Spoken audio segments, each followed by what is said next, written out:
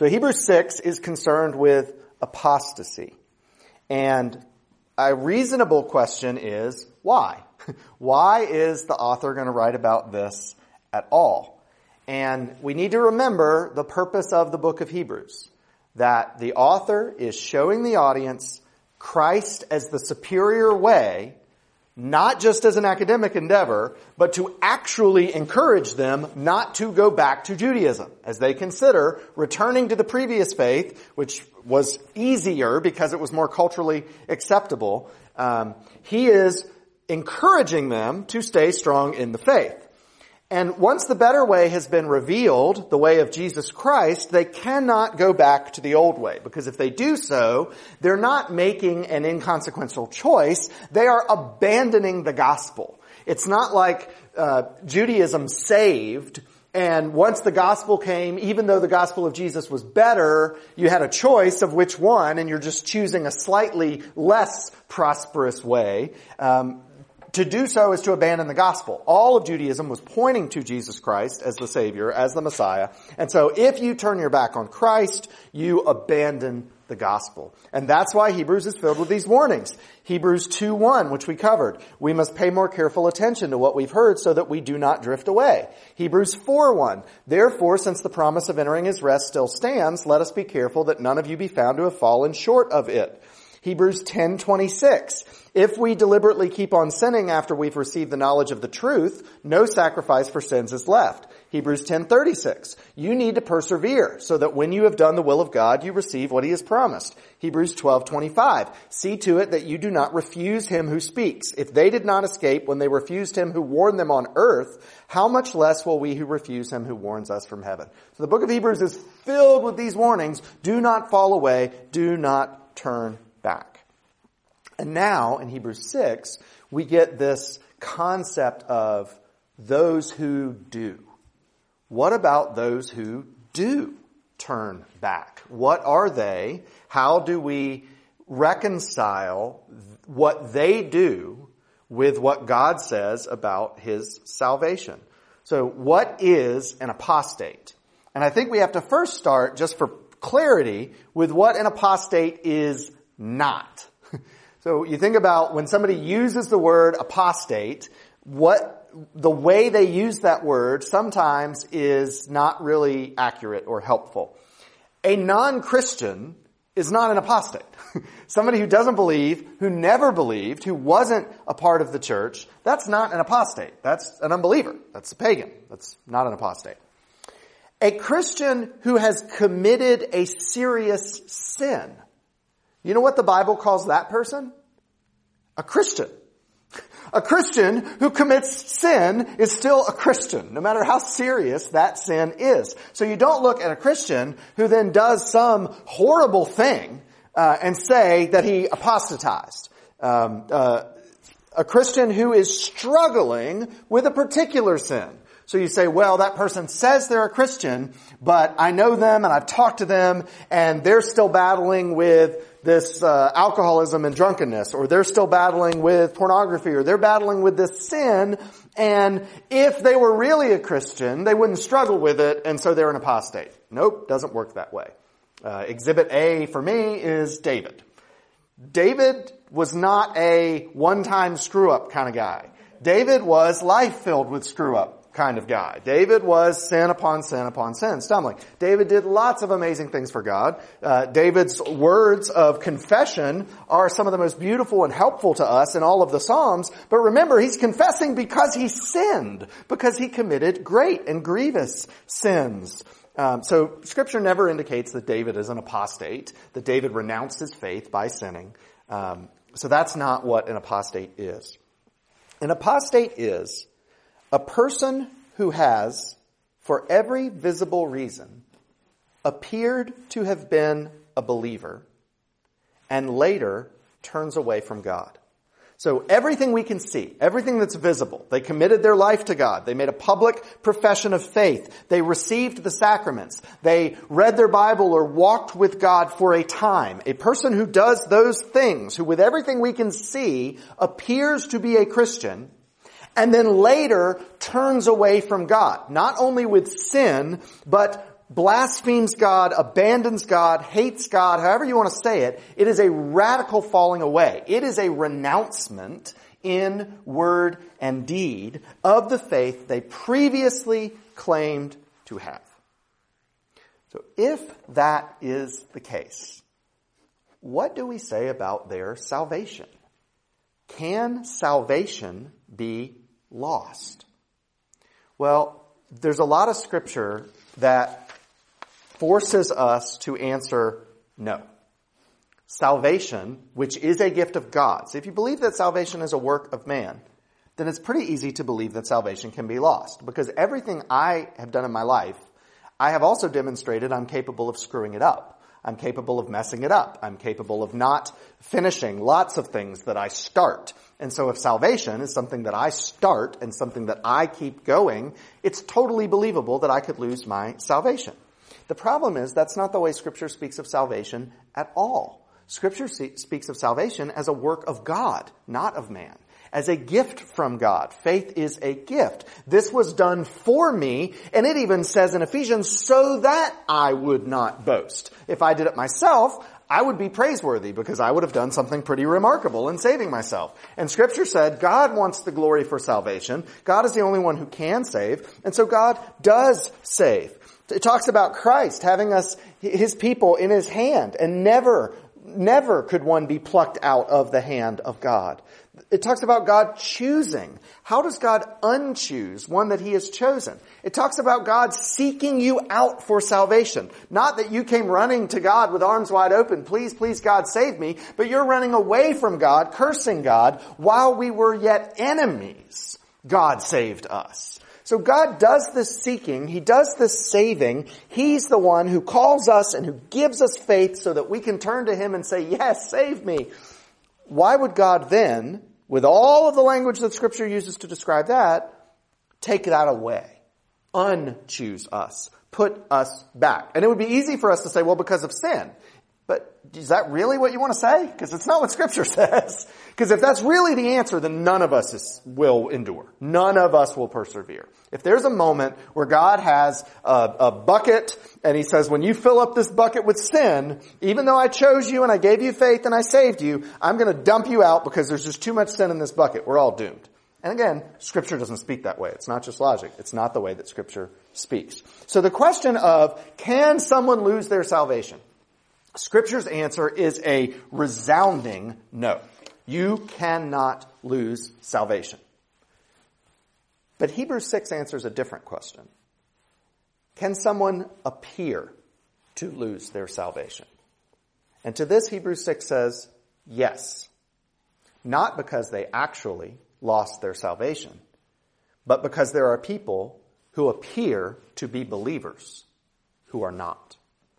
There are people who are in the covenant community who even appear to bear fruit for a period of time, but later turn out to be unbelievers. Think about last week's discussion, the visible and the invisible church. There are people who will take vows in a church. They will make a profession of faith. They will say the Apostles' Creed. They will say, this is what I believe. They may, for a time in their life, could be a long time in their life, they may read the Scriptures. They may pray. They may do all of the things that accompany faith, all of the external signs that usually belong to someone who actually has faith. But they could do all of that without ever actually having faith, without actually having been converted in the first place. So the question shouldn't be, can someone appear to lose their salvation? But can someone who isn't saved appear to be saved? And to that, I think we could all say yes. We all think that it's possible to fake it. We all think that it's possible to go through the motions of religion, even for, humanly speaking, noble reasons. I think this is good for my children, or I like the order and stability in life, or a friend of mine he believes that there's a higher power in this world, and we owe some sort of reverence and duty to the higher power, and it doesn't really matter which one it is. You just gotta show that in your heart you're willing to submit to a higher power. And that person could theoretically join a Christian church and take some vows. And, many of the liberal churches have done this, where the vows don't change. They just redefine the meaning of all the words, and they strip it of all of its meaning. So it absolutely is the case that someone who isn't saved can appear to be. Can you guys think of a parable of Jesus's that relates to this issue at all? There is one of Jesus's parables that speaks clearly to this. Can you think of what it is? Well, that wasn't what I was going to say. It was the parable of the rich man. Oh, that's a good, one person example. Yeah. But the broader example is the parable of the sower and the seeds. Yeah. Think about what Jesus says about casting the seeds and the different types of ground. In our mind, that parable would just have two categories. Seeds that don't grow and seeds that do grow. But how many categories did Jesus have? 3, 4, 5, right? 4? More than 2. See our precision there? Right? But you have the seeds that fall, don't take any root, right? Those are easy for us. Those are people who hear the gospel and reject it. They want nothing to do with it. They don't believe it. And so there's no growth. There's nothing. But there's also some that hear it and that receive it with gladness. And that sprout for a little while. He even talks about them growing quickly. And then what happens? They die. They gave the appearance of being alive. They gave the appearance of being rooted in the Word, and yet they didn't.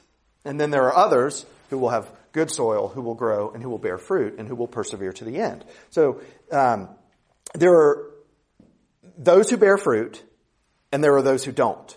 Those are the two ultimate categories. But there's some categories in between. And this is part of separating the wheat from the tares. And I think it's very important for us, and we'll talk about this more as we go along, but I want to make sure we don't lose it. We don't know the answer. When we look at an individual, we have the responsibility of giving the individual the benefit of the doubt, and the church has the responsibility of giving them the benefit of the doubt and of admonishing, teaching, rebuking, correcting them so that their behavior is consistent with their profession. So as individual Christians, we look at people, and when people profess Christ, we take them at their word. Okay, they profess Christ. So then, help me understand how this behavior is okay with you.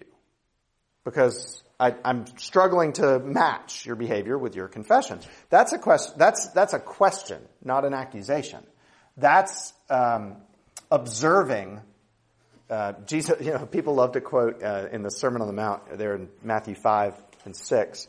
And what's the culture's favorite line that Jesus ever said? Judge not, lest you be judged. And then what does Jesus say a couple paragraphs after that? Judge by fruit. Judge a teacher by the fruit of what they teach. Judge people by the fruit that they produce in their lives. So there's that Christian expression about being fruit inspectors, right? Where we want to look at one another and we want to see fruit. We want to see good works. And if we don't, we, with love and compassion, acknowledging the log in our eyes before we address the speck in theirs, ask questions about how behavior is consistent with profession.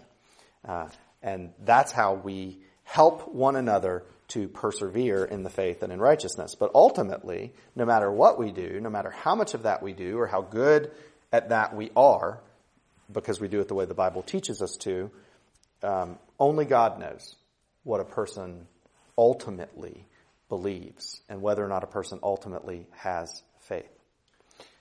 I think it's important for us to, especially what we're doing here at Covenant of Grace, there's 4 categories in the sower.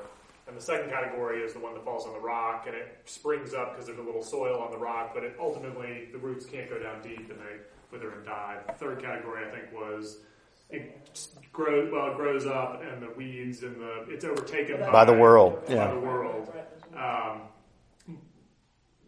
Why what we're doing here is important. We think that you can go to a church that gives you this much depth and your roots are going to go down about this much. And since we can't know when someone is regenerated and what happens when your roots are this deep, you may never get to that point of regeneration. You may never get to that point of real saving faith. And that's why it's so dangerous. And that's why we believe in what we're doing here. And then you have the other category of the world taking over, which we're seeing a lot now of people who were Reformed believers in churches we probably all would have attended who are falling away from the faith because they committed adultery and their wife divorced them. Or, I mean, you name it, something has happened and they say, I can't love a God like that because of the situation that I'm in. I'll talk about it in the sermon today too. This is, if Christianity is the interdependence of the head, the heart, and the hands. And when you put the heart first, as many do, feelings first religion, our feelings of those three are the most susceptible to our environment. So as our circumstances change, as really terrible stuff happens to us or to people we love, our feelings are going to feel the weight of that assault. And that's okay, that's as it should be. But if our feelings are primary in our religion, that assault wears us down, and eventually we're left with nowhere to turn. Whereas if our head, what we know, what God says, is the centerpiece of our religion, that drives certain types of feelings in us, that when those feelings are under assault by circumstances and we have to retrench, we have something to retrench to. So I can say what I did last week about our reading of the Psalms together, which is we don't have to feel happy in God all the time. We don't have to look at everything that's happening around us and pretend like some of it's not terrible.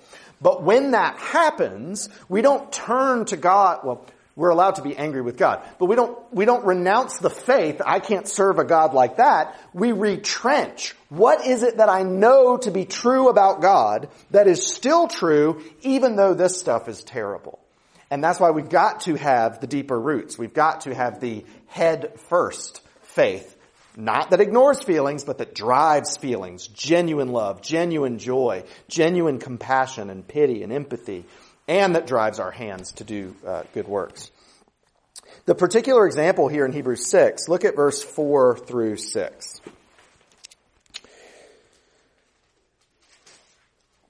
For it is impossible, in the case of those who have once been enlightened, who have tasted the heavenly gift and have shared in the Holy Spirit, and have tasted the goodness of the Word of God and the powers of the age to come, and then have fallen away, to restore them again to repentance, since they are crucifying once again the Son of God to their own harm and holding him up to contempt. Now, what is that passage describing? All right, we got to look at the words here. And this is, it's a great Sunday school for my sermon to be on what it's on, because the sermon talks about there are things in Scripture that are complicated that we have to study. And in the study of them and the learning of them, it enables us to love God more than we could have without that knowledge. As we gain more truth and increase knowledge, it's not just an intellectual endeavor. It is something that drives our heart toward love. And in a passage like this, where you think, boy, it's hard, first glance, to love a God who would let this happen. So let's work through it and see what we're doing here. All right, first phrase is have been enlightened. For those who have been enlightened. Now this term, you don't care what it is in Greek, it refers to an intellectual understanding. It's a person who has grasped some understanding of spiritual truth. They know what the words in the Apostles' Creed mean. They know intellectually what the truth claims are that we are saying. Can this term refer to salvation?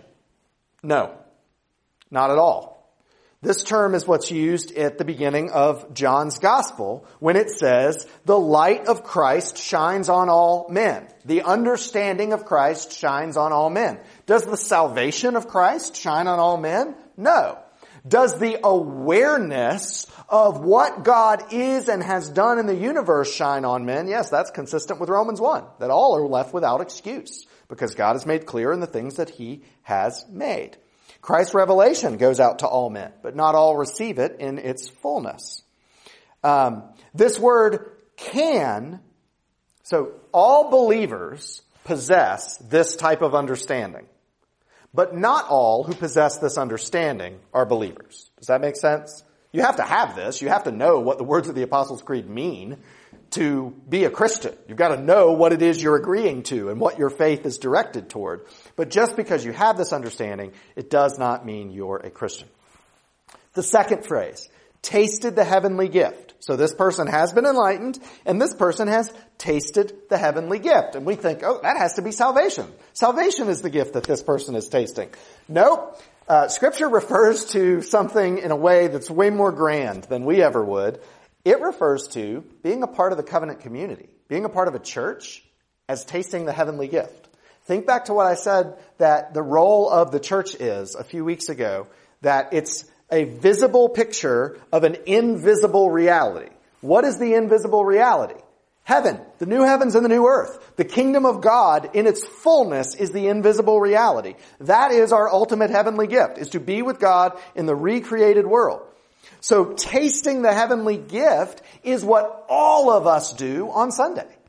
We get a glimpse, a glimmer, a mirror, a shadow, a reflection of that heavenly gift. As we are a part of the body of Christ, we are a part of the blessings of the heavenly community. So this includes the Word, it includes the sacraments, it includes the prayers and the fellowship.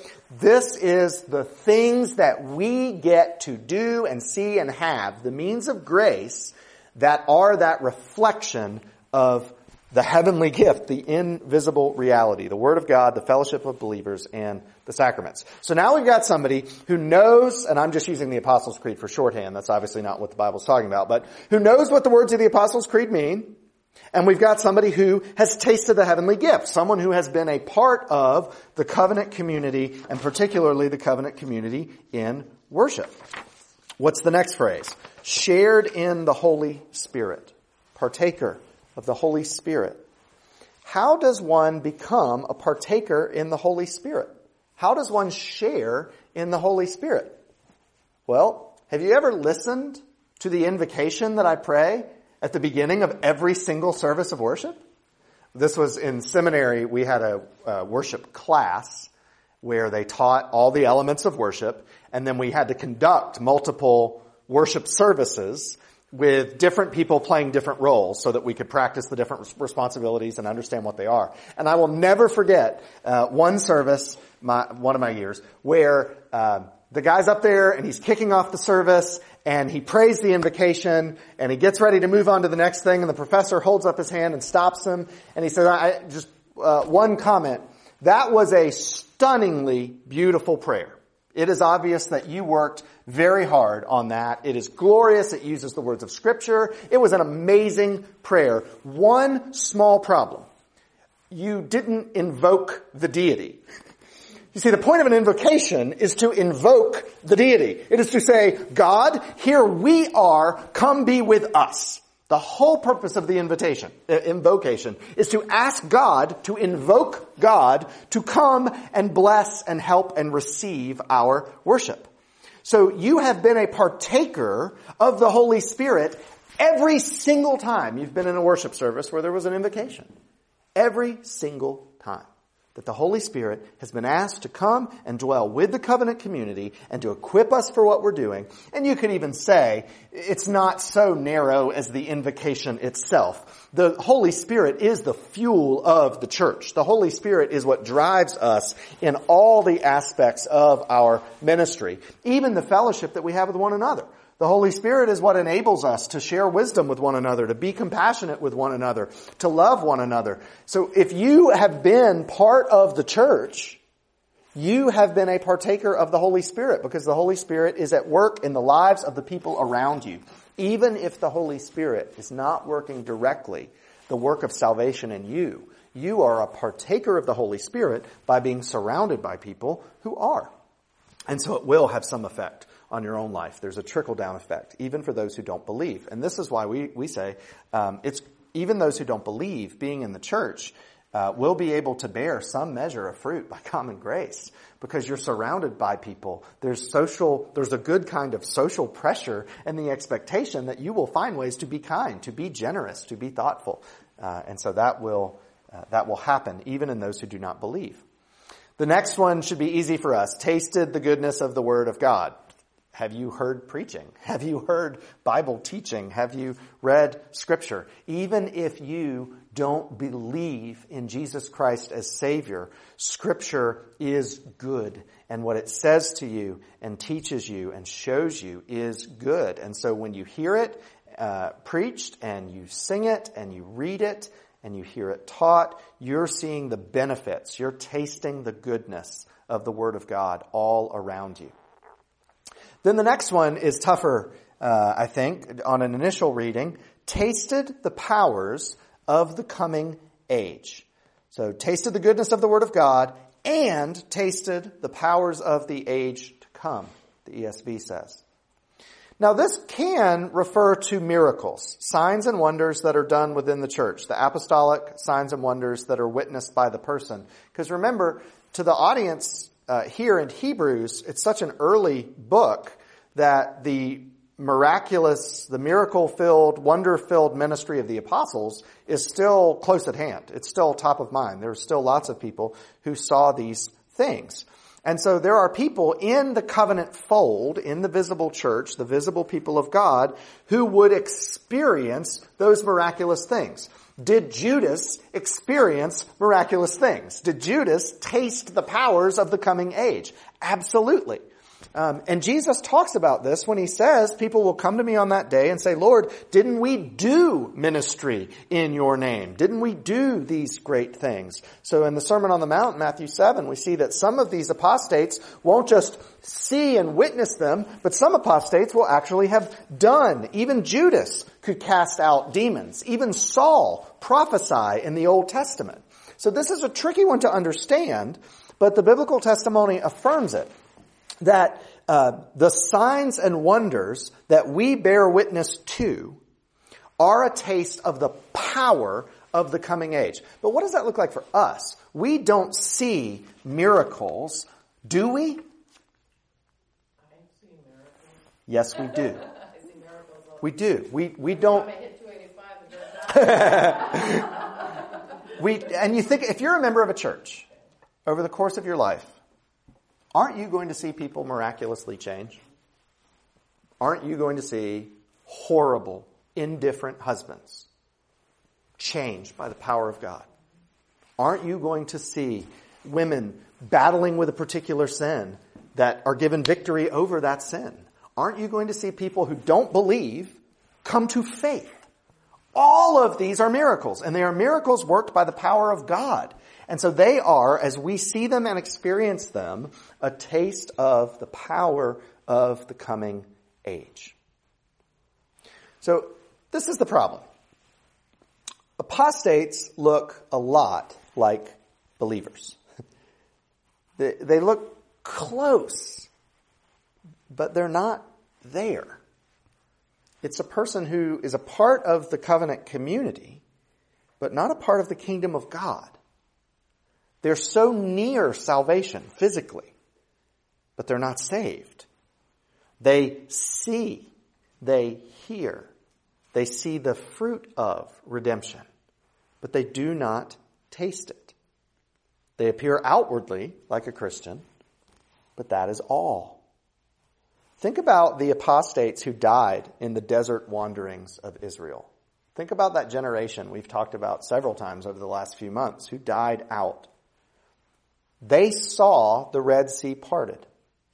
They saw water come from rocks and manna come from heaven. They were freed from slavery in Egypt. They received all the benefits of being part of the visible covenant community. They partook in, experienced, benefited from all of the fruit of those who have faith and the power of God at work around them. But they ultimately rejected God. And so this is the type of person that the author of Hebrews has in mind, and that specific example he'll call back to several times since he's talking to Jews that are thinking about going back to Judaism and saying, don't be like them, those who hardened their hearts in the desert. This is exactly who Hebrews warns us of being like. And it's a plea as much as a warning.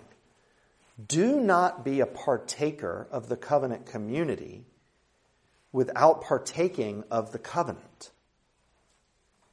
And so the point of the warning is not to suggest that you could lose your salvation, The point of this passage is not to cause those who believe to worry about their own security, to worry about where they stand with Christ. The warning is that we would work out our salvation with fear and trembling. It's that we would love God, that we would trust Him for perseverance. And so it's this delicate balance that Paul touches on, James emphasizes, of maintaining a confident, resting hope in the work that God has already done as being everything we need for salvation. And if we want to feel and experience and humanly trust in that as real, that our faith would come alive in us. That we would study God so that we can learn more, so that we can love Him more. That we would fight against sin. That we would do good for others. That we would care about mortification, putting sin to death, and about sanctification, becoming more and more like Christ. That our lives would be actually changed by this. And so it's not, Hebrews 6 is not to cause us to doubt the work that God has done in us. If anything, it allows us to look at our lives with self-reflection and to have more gratitude for what God has done in us. Wow, look at all the ways I still failed and continued to fail.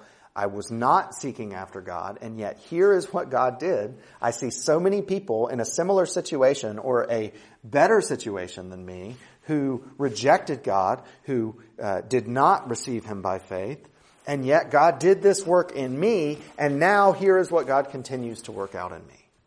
And so I walk forward in confidence and in hope with gratitude to God for His salvation and for what He's doing.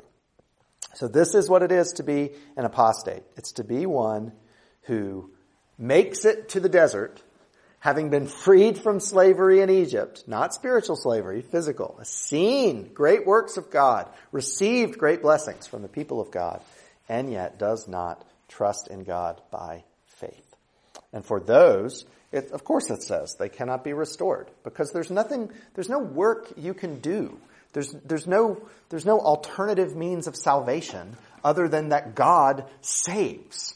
And so if what we're saying about this person is God hasn't actually saved them, they've gone through these motions, they've gone through the appearance of religion and of faith, but God hasn't actually saved them, of course they can't be restored. There's nothing you can do. There's nothing you can add except faith, which is the gift of God that produces salvation. Question?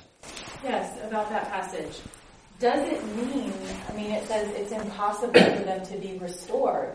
Does that mean, I'm thinking specifically about the small group of friends that I had in college, that is there no hope for them? Yeah, that's not, we're using restored in a finite sense. So what we think of, if I had a pen I could draw, we think of life as a timeline, and somebody was going up on the spectrum toward God if they demonstrated the works of all these things early in their life, and then they reject that, and so now they've plummeted, and they cannot be restored from that plummet, is what we would interpret this to mean, right? That's not what it says.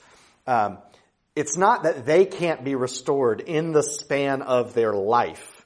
It means that if they do not actually have the gift of faith from God, if God has not chosen them to be His own, there is nothing else they can do. There's no way that they make it back. So we make a big mistake if we look at people who were once part of the church and now renounce that and think, well, Hebrews 6 says they're done. They can never come back. That's not what it's saying at all. Does it mean there's nothing to restore them to? Because there was no, you can't restore them because... Would you say there's a distinction or not between what we say as an apostate and children that are raised in the church? They have all the benefits. They consider themselves Christians until they go out on their own and decide. Yeah.